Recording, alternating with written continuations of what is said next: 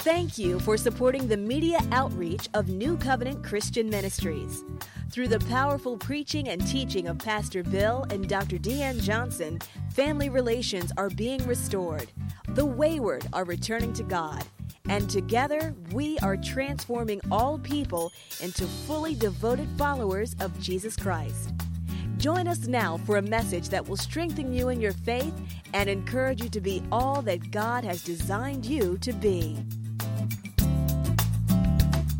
Well, for the month of May, our pastors have set aside that we would focus on healthy relationships. Amen? And so starting in the beginning of the month, our couples have been in a marriage intensive on Wednesday nights. And I have had the privilege of ministering to our single and significant group, amen, on Wednesday nights. And so we are blessed here at New Covenant that we have pastors who have vision, not just for us to do ministry, for us to be whole and healthy in our relationships and in our and being able to live out our faith, amen. So I'm very blessed to be a part of that. But not only is relationship important to our pastors, but most importantly, relationships are important to God. And they are God ordained. And, you know, we've heard our pastor say over and over again that everything we need is in a relationship. And so God has never designed us to live this life alone. If you go through Scripture, you will find over 50 one another's in the Bible. So God has never designed for us to live this life alone. We are not Lone Rangers. And I even think that was the misnomer that the Lone Ranger was a Lone Ranger because he wasn't, because he had Tonto. So even the Lone Ranger wasn't alone.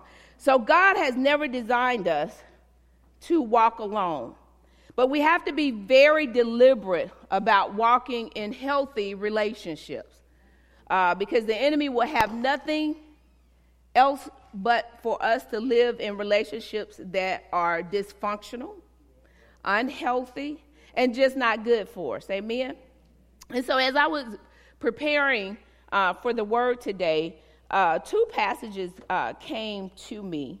One I just want to highlight really quickly in 1 Thessalonians 5, 12 through 15. There are some specific characteristics that Paul lists that should be evident of healthy relationships. Now, I'm not going to rest here. My message is coming from somewhere else, but I wanted to really highlight these because sometimes we're like, so what does a healthy relationship really look like? What are some characteristics of a healthy relationship?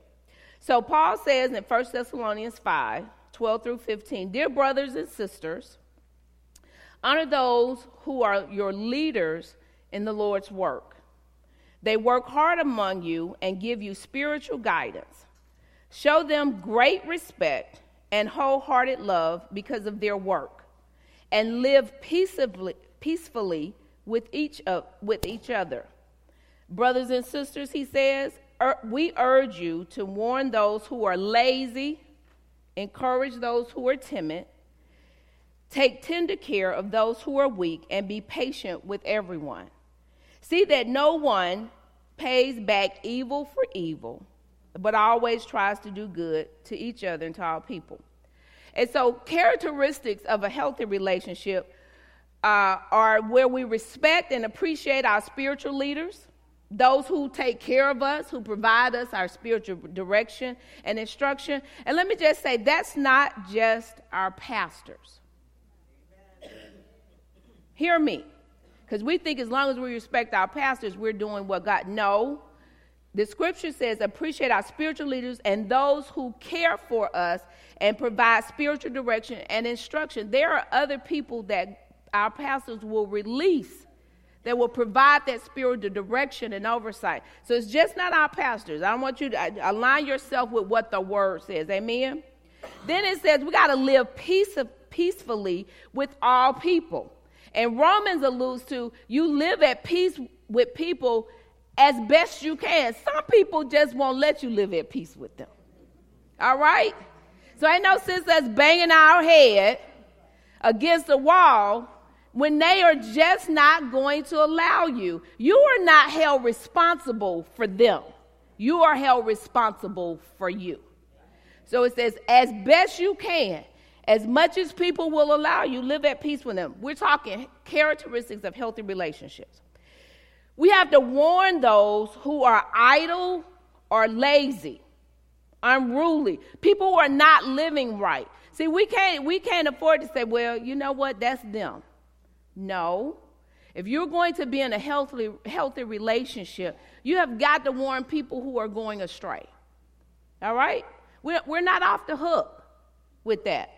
Healthy relationships. We're talking healthy relationships because this relationship, the one we have with God, we want that healthy, but in that, God causes us to work on these relationships. Amen? So living at peace, respecting, we got to encourage and comfort. If we're in healthy relationships, that means we are encouraging and we're comforting those who are timid, who are discouraged, who are faint-hearted. We're encouraging those people. And yes, sometimes it looks like we're encouraging them all the time. But we have to, if healthy relationships. We got to help the weak.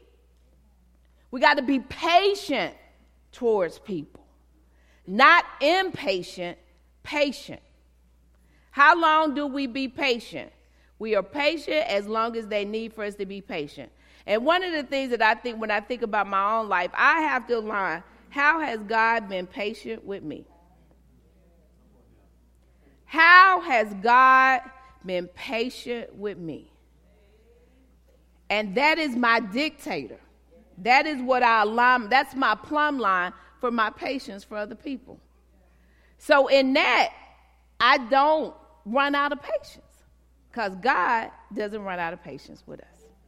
Amen? So it says that we got to be kind to people. We just got to be kind. Our pastors did the last couple, back in March and April, Pastor D, I believe, talked on kindness. Just being kind to people. A smile, a hug, a gesture, and not seek revenge. My God, help us today. Because sometimes we think people deserve to be got back. Am I the only one? All right. So those are characteristics of healthy relationships that Paul lays out in Thessalonians. And so these things should be consistent in our lives. But as I thought about the principles that our pastors have been talking about the past 2 weeks, the question came to me, how do we maintain healthy relationships? How do we do that? How do we stay on task? How do we walk that line that God is calling us to walk to have healthy relationships? Because healthy relationships honor God. Dissension and division and schisms and schisms and all of that doesn't honor God. Because God is a loving God. And sadly, those things have crept into our churches. And we brought them in. We are guilty. We are guilty. Now, mind you, we do know that the church is full of imperfect people. So as soon as we walk in the door, if we're looking for a perfect church, we messed it up because we walked in. All right? Amen? There is nothing perfect but God. He is it. So anytime we think we have found the perfect situation, when you walked in it, it became imperfect. Because we are all imperfect. The Bible tells us our best is as a filthy rag unto him. And so we don't even we don't even have an opportunity to really get the big head about who we are. Because we are nothing in and of God. Nothing. And so how do we maintain these relationships? How do we walk in these relationship principles that we are learning? Well, I believe James gives us some hints. So if you go to James chapter 1, and this is where we will rest. James chapter 1, and we're going to look at verse 19 through 21.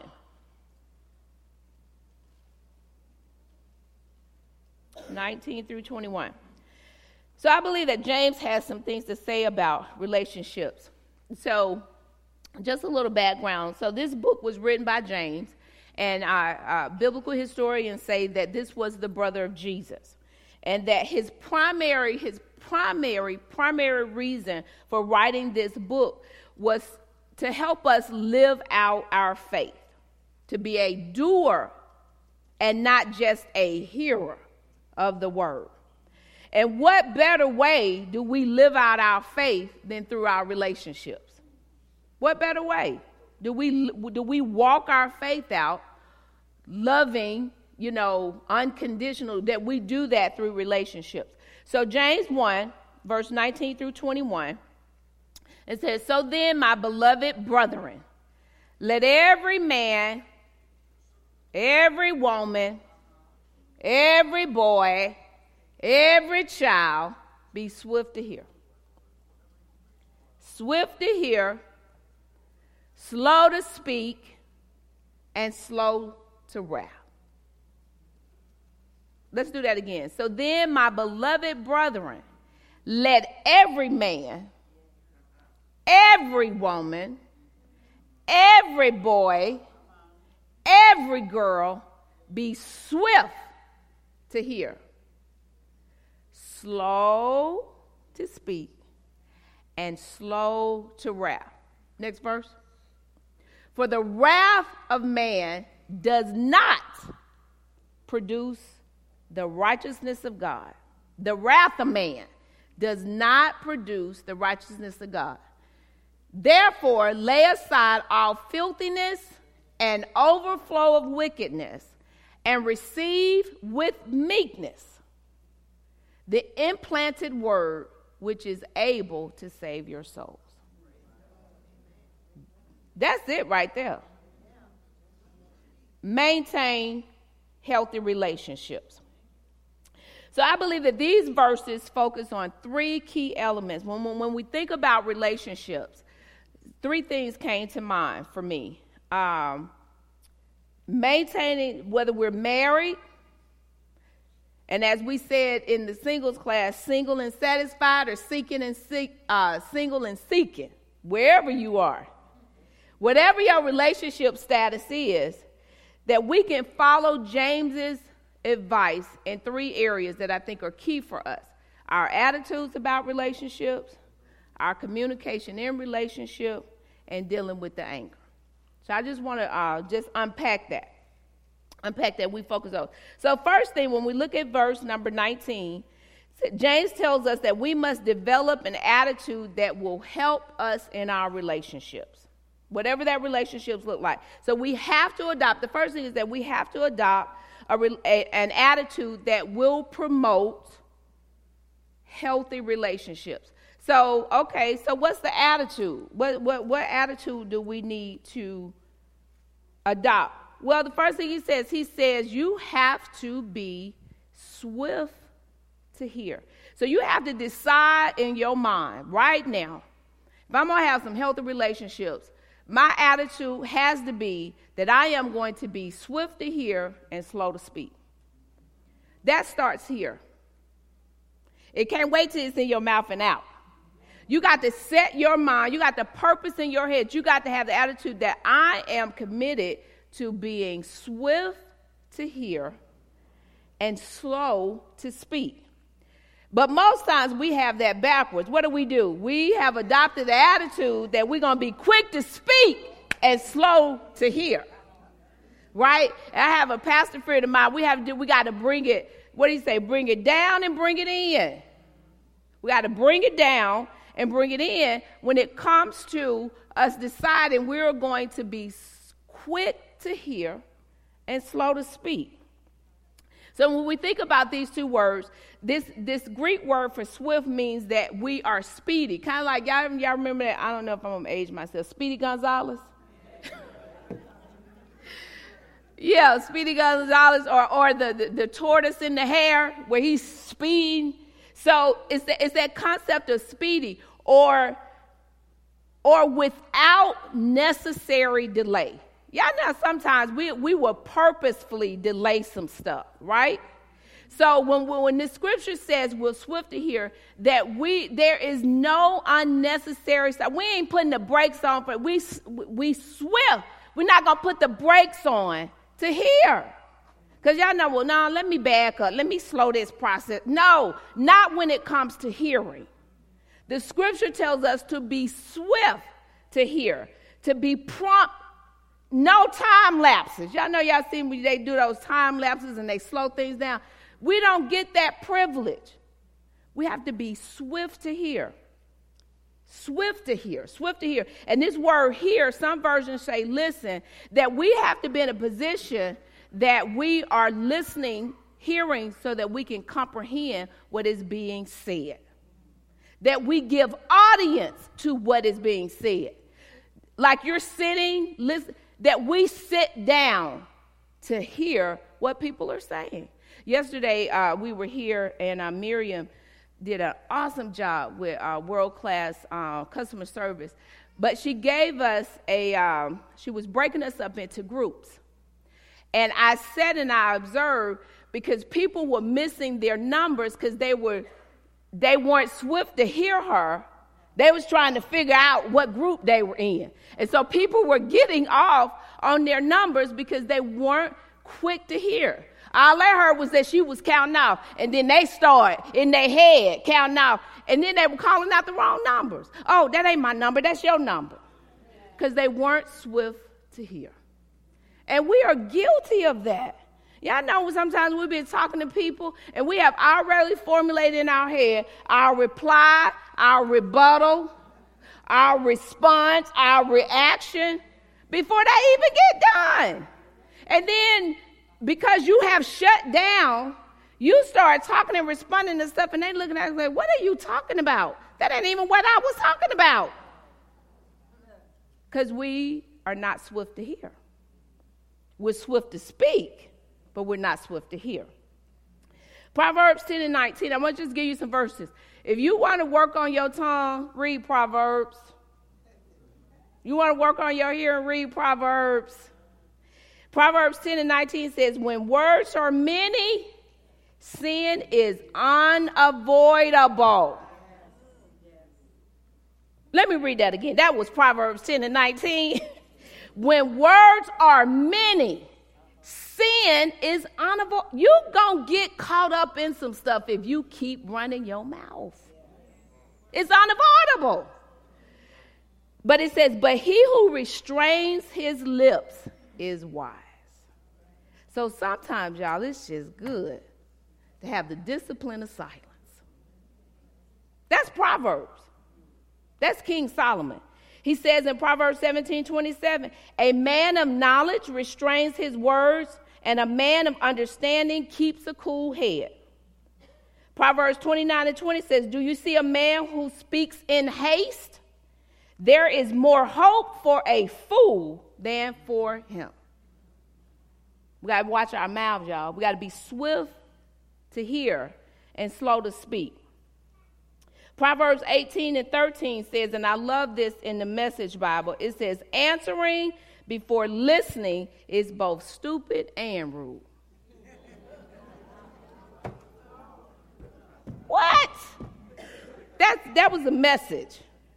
The NLT, that same version, says, spouting off before listening to the facts is both shameful and foolish.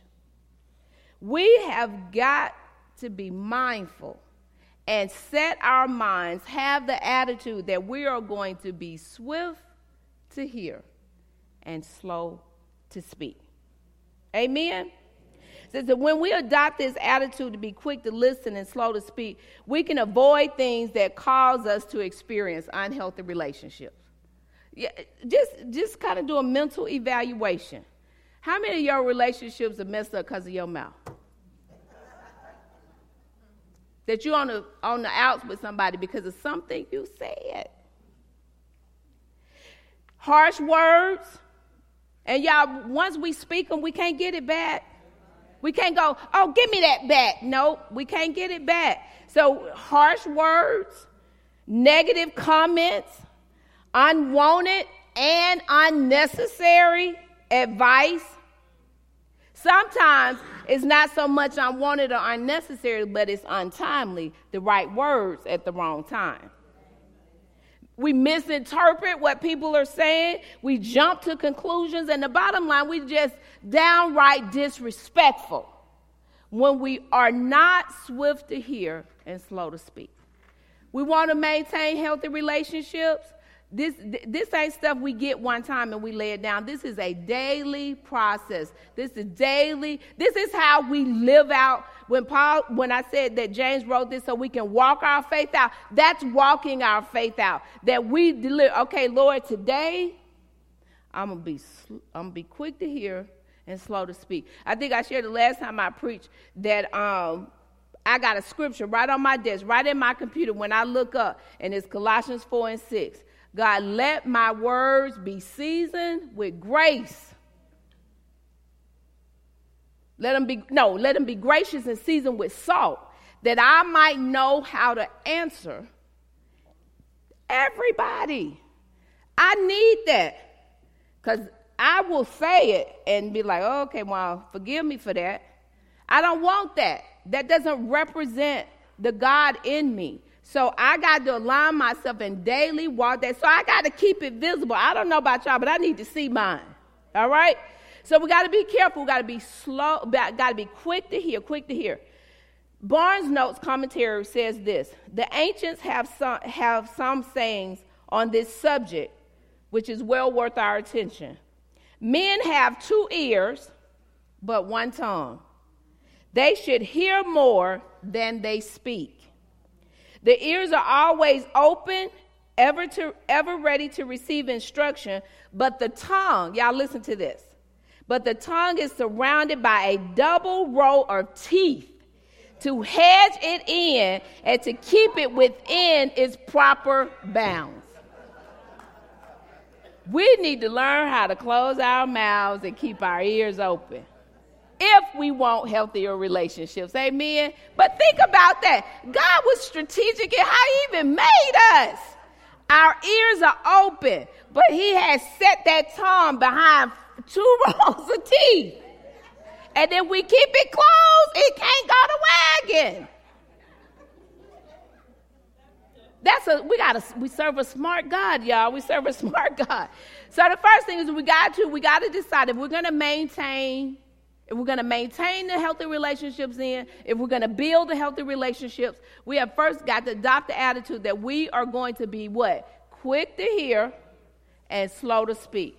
The second thing is we got to avoid anger that shreds our relationships. We got to avoid the anger that hurts or destroys our relationships. He says in that second, the last part of that clause, be slow to anger. The King James, I believe, says be slow to wrath. Now, here's what I don't want you to say the scripture said. It doesn't say don't get angry. It doesn't say that. And if anybody has taught you that, that's false doctrine. It's a lie. It's heresy, because the scripture doesn't say that. It doesn't say that. It doesn't say we cannot get angry. Ephesians 4 says be angry, but do not sin. Don't let the sun go down on your wrath. So it doesn't tell us not to be angry, but it does say we need to be slow to get angry. All right? And so this word angry is this concept. So oftentimes people think angry and mad is the same thing. No, it's 2 different things. Because when you mad, you just outburst. You out of control. Can't nobody do nothing with you. But when people deal with anger, it's almost this settling that you begin to sit in what you upset about. That's dangerous, y'all. Because now you sitting in, you stewing in it. You letting it marinate. You plotting. You trying to figure out how I'm going to work this out on me. So this will look good on me. So you sit in it. It's this settling. That's what the scripture is. And that's what he said, be slow to be settled in what is upsetting you. We think we justify. Well, I'm just processing it. No, you sitting in it. You ain't processing that. What you process is how I'm going to get them back. How I'm going to deal with this because they done embarrassed me. That's what you the scripture says, be slow to settle in what is upsetting you. If you're going to maintain healthy relationships. All right? So, again, Proverbs deals with this issue. He said, Proverbs 14:29, a patient man has great understanding, but a quick-tempered man promotes folly. Look at that. A quick-tempered man promotes folly. He all about mess. Proverbs 16:32 says, he who is slow to anger. Y'all listen at this. He who is slow to anger is better than a warrior. A warrior. Somebody who fights, who stands. That if you control your anger, you are better than the best fighter. And it says, he who controls his temper is greater than one who captures a whole city. Y'all think about the implication of that. You are greater than a warrior. You are better than somebody who can go out and capture a city if you are slow to anger. Look at the weight that God puts on us being angry. And we all around here flipping off at the mouth, thinking we justified in being mad and upset with people. And God is saying, you are greater than a warrior and somebody who can capture a city if you were slow to get angry. Look at the weight of that. And yet we do the opposite. We do the opposite. Now, anger is running rampant in our society. It ain't nothing to cut on the news now. And we done seen a road rage incident, fatal. We see folks fighting in the grocery stores. Because they feel justified in their anger. But James tells us that anger does not produce the righteousness of God. It doesn't. So even though the scripture says we angry and sin not, we got to be careful that anger is aligned. Because there are some things that we can be angry about. The injustices in our world, the mistreatment of people. I mean, God got mad when they was using the temple for something other than what it was designed for. And he came in and flipped over some tables. We flipping over tables, but we flipping over tables over the wrong stuff. We come in church wanting to flip over tables, but we flipping over the tables about the wrong stuff. We're getting upset about the wrong things. And so we have to begin to align ourselves. I think it's the New Living Translation. It says, human anger does not produce the righteousness of God. Human anger, which means there's a God anger. Our anger don't produce nothing but a mess. God's anger will bring alignment. It will deliver people. It will save people. It will heal people. His anger. All right? So, and when we think about this word, this concept of righteousness, it's a judicial term, and it's God's divine approval. So our human anger cannot produce divine approval in anything. It just cannot. I read this. Here's what our anger does. It says, anger, this is a quote by Kelly Randolph that I found. It says, anger takes the scalpel of correction and turns it into the axe of criticism. It takes discipline, which builds up, and turns it into abuse, which tears down. Anger turns a person inward to the point where the only thing that matters is their feelings and their cause. That's when we operate in human anger. And that does not produce the righteousness, the right living that God is commanding us, his people, his sons and his daughters to live. Amen? So you got to adopt an attitude to be what? Quick to what? Quick to what? Y'all ain't hearing. You got to you got to adopt the attitude to be what? Quick to what? Hear. Quick to hear and do what? Slow to what? Okay, we got to adopt that attitude. Then we got to deal with that anger that does not produce healthy relationships. But then the last thing James tells us in verse 21, James tells us that we have to accept God's word. And it literally says that we have to accept God's word and know that it has the power to save, to heal our relationships. Amen? Look at that verse. He says, so get rid of all filthiness, all filth. I'm reading from the New Living Translation. So get rid of all the filth and the evil in your lives and humbly accept, not arrogantly. All right, God, you said it, I'm going to do it. No, humbly. God, I thank you for not striking me down in my mess. I am going to accept what your word says, and I'm going to walk this out. Humbly accept the word God has planted in your hearts, for it has the power to save your souls. Yes. So a couple of things in there. First of all, we got to get rid of the filth. We got to get rid of the filth in our lives. Those things that defile us. And I'm not just talking about just physical, moral filth. Those things that lay on our soul, in our mind, our thoughts, our will, our emotions, all of that stains all of that. So then when he says get rid of the filth, he's talking about that stuff that can't nobody see.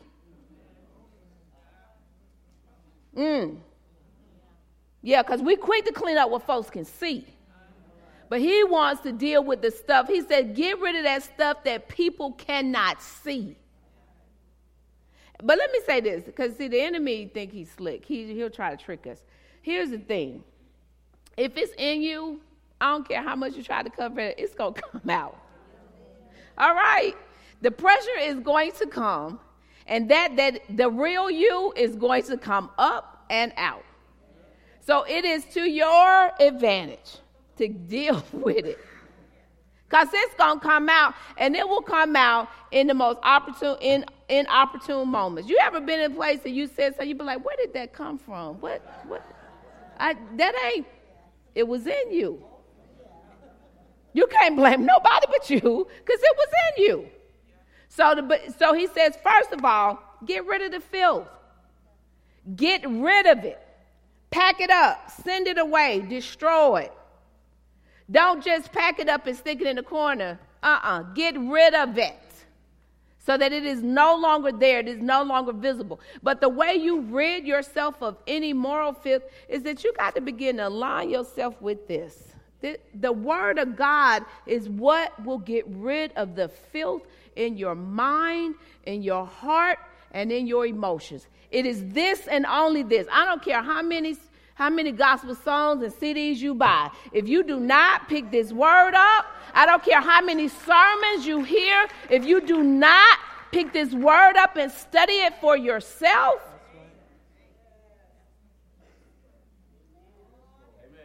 you got to study. You are not off the hook because we have such good pastors. You are not off the hook from studying and getting in this word yourself. You ain't off the hook from that. And if you want to walk free of filth, you got to get in the word. So not only does he say get rid of the filth, we got to get rid of the evil. It's two different things, y'all. So that evil is the wickedness. Those vicious dispositions that we have that kind of lie right up under the surface, that old self, all that malice and spite that we at once maybe perhaps walked in, that just sitting right up under the surface of our little saved selves. We got to get rid of that.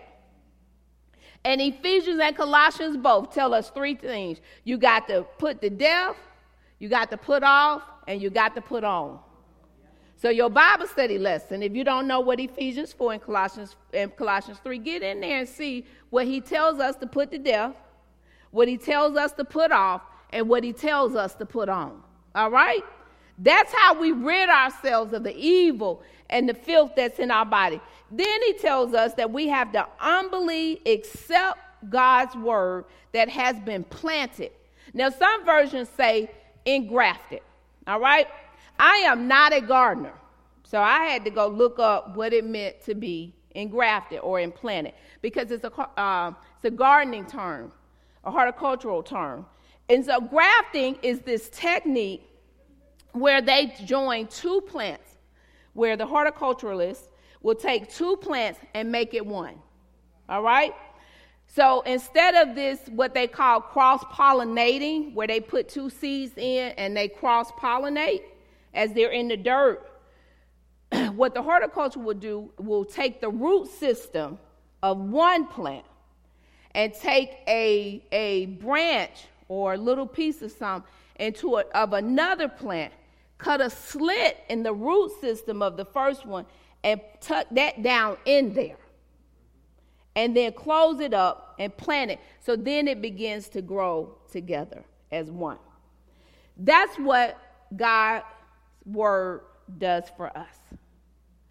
He is the root, the foundation. And what happens when we accept his word? He puts a little slit in us. And he takes his word and he sets it down in us. And he binds us up with the Holy Ghost, so that as we go and grow, we are walking and we become like Christ. The engrafted, implanted word of God. That's good. So listen, that's why we humbly, because we know, God knows when he cut that slit, what was in us. And yet he takes his word and he inserts it in us. And then he gives us the Holy Spirit to wrap us in almost like a cocoon, so that this word begins to take root in our lives. And we begin to look like Jesus. We hope you've enjoyed this message. For more information on other products and materials, please contact us at 770-484-9300, Monday through Friday, 9 a.m. to 5 p.m.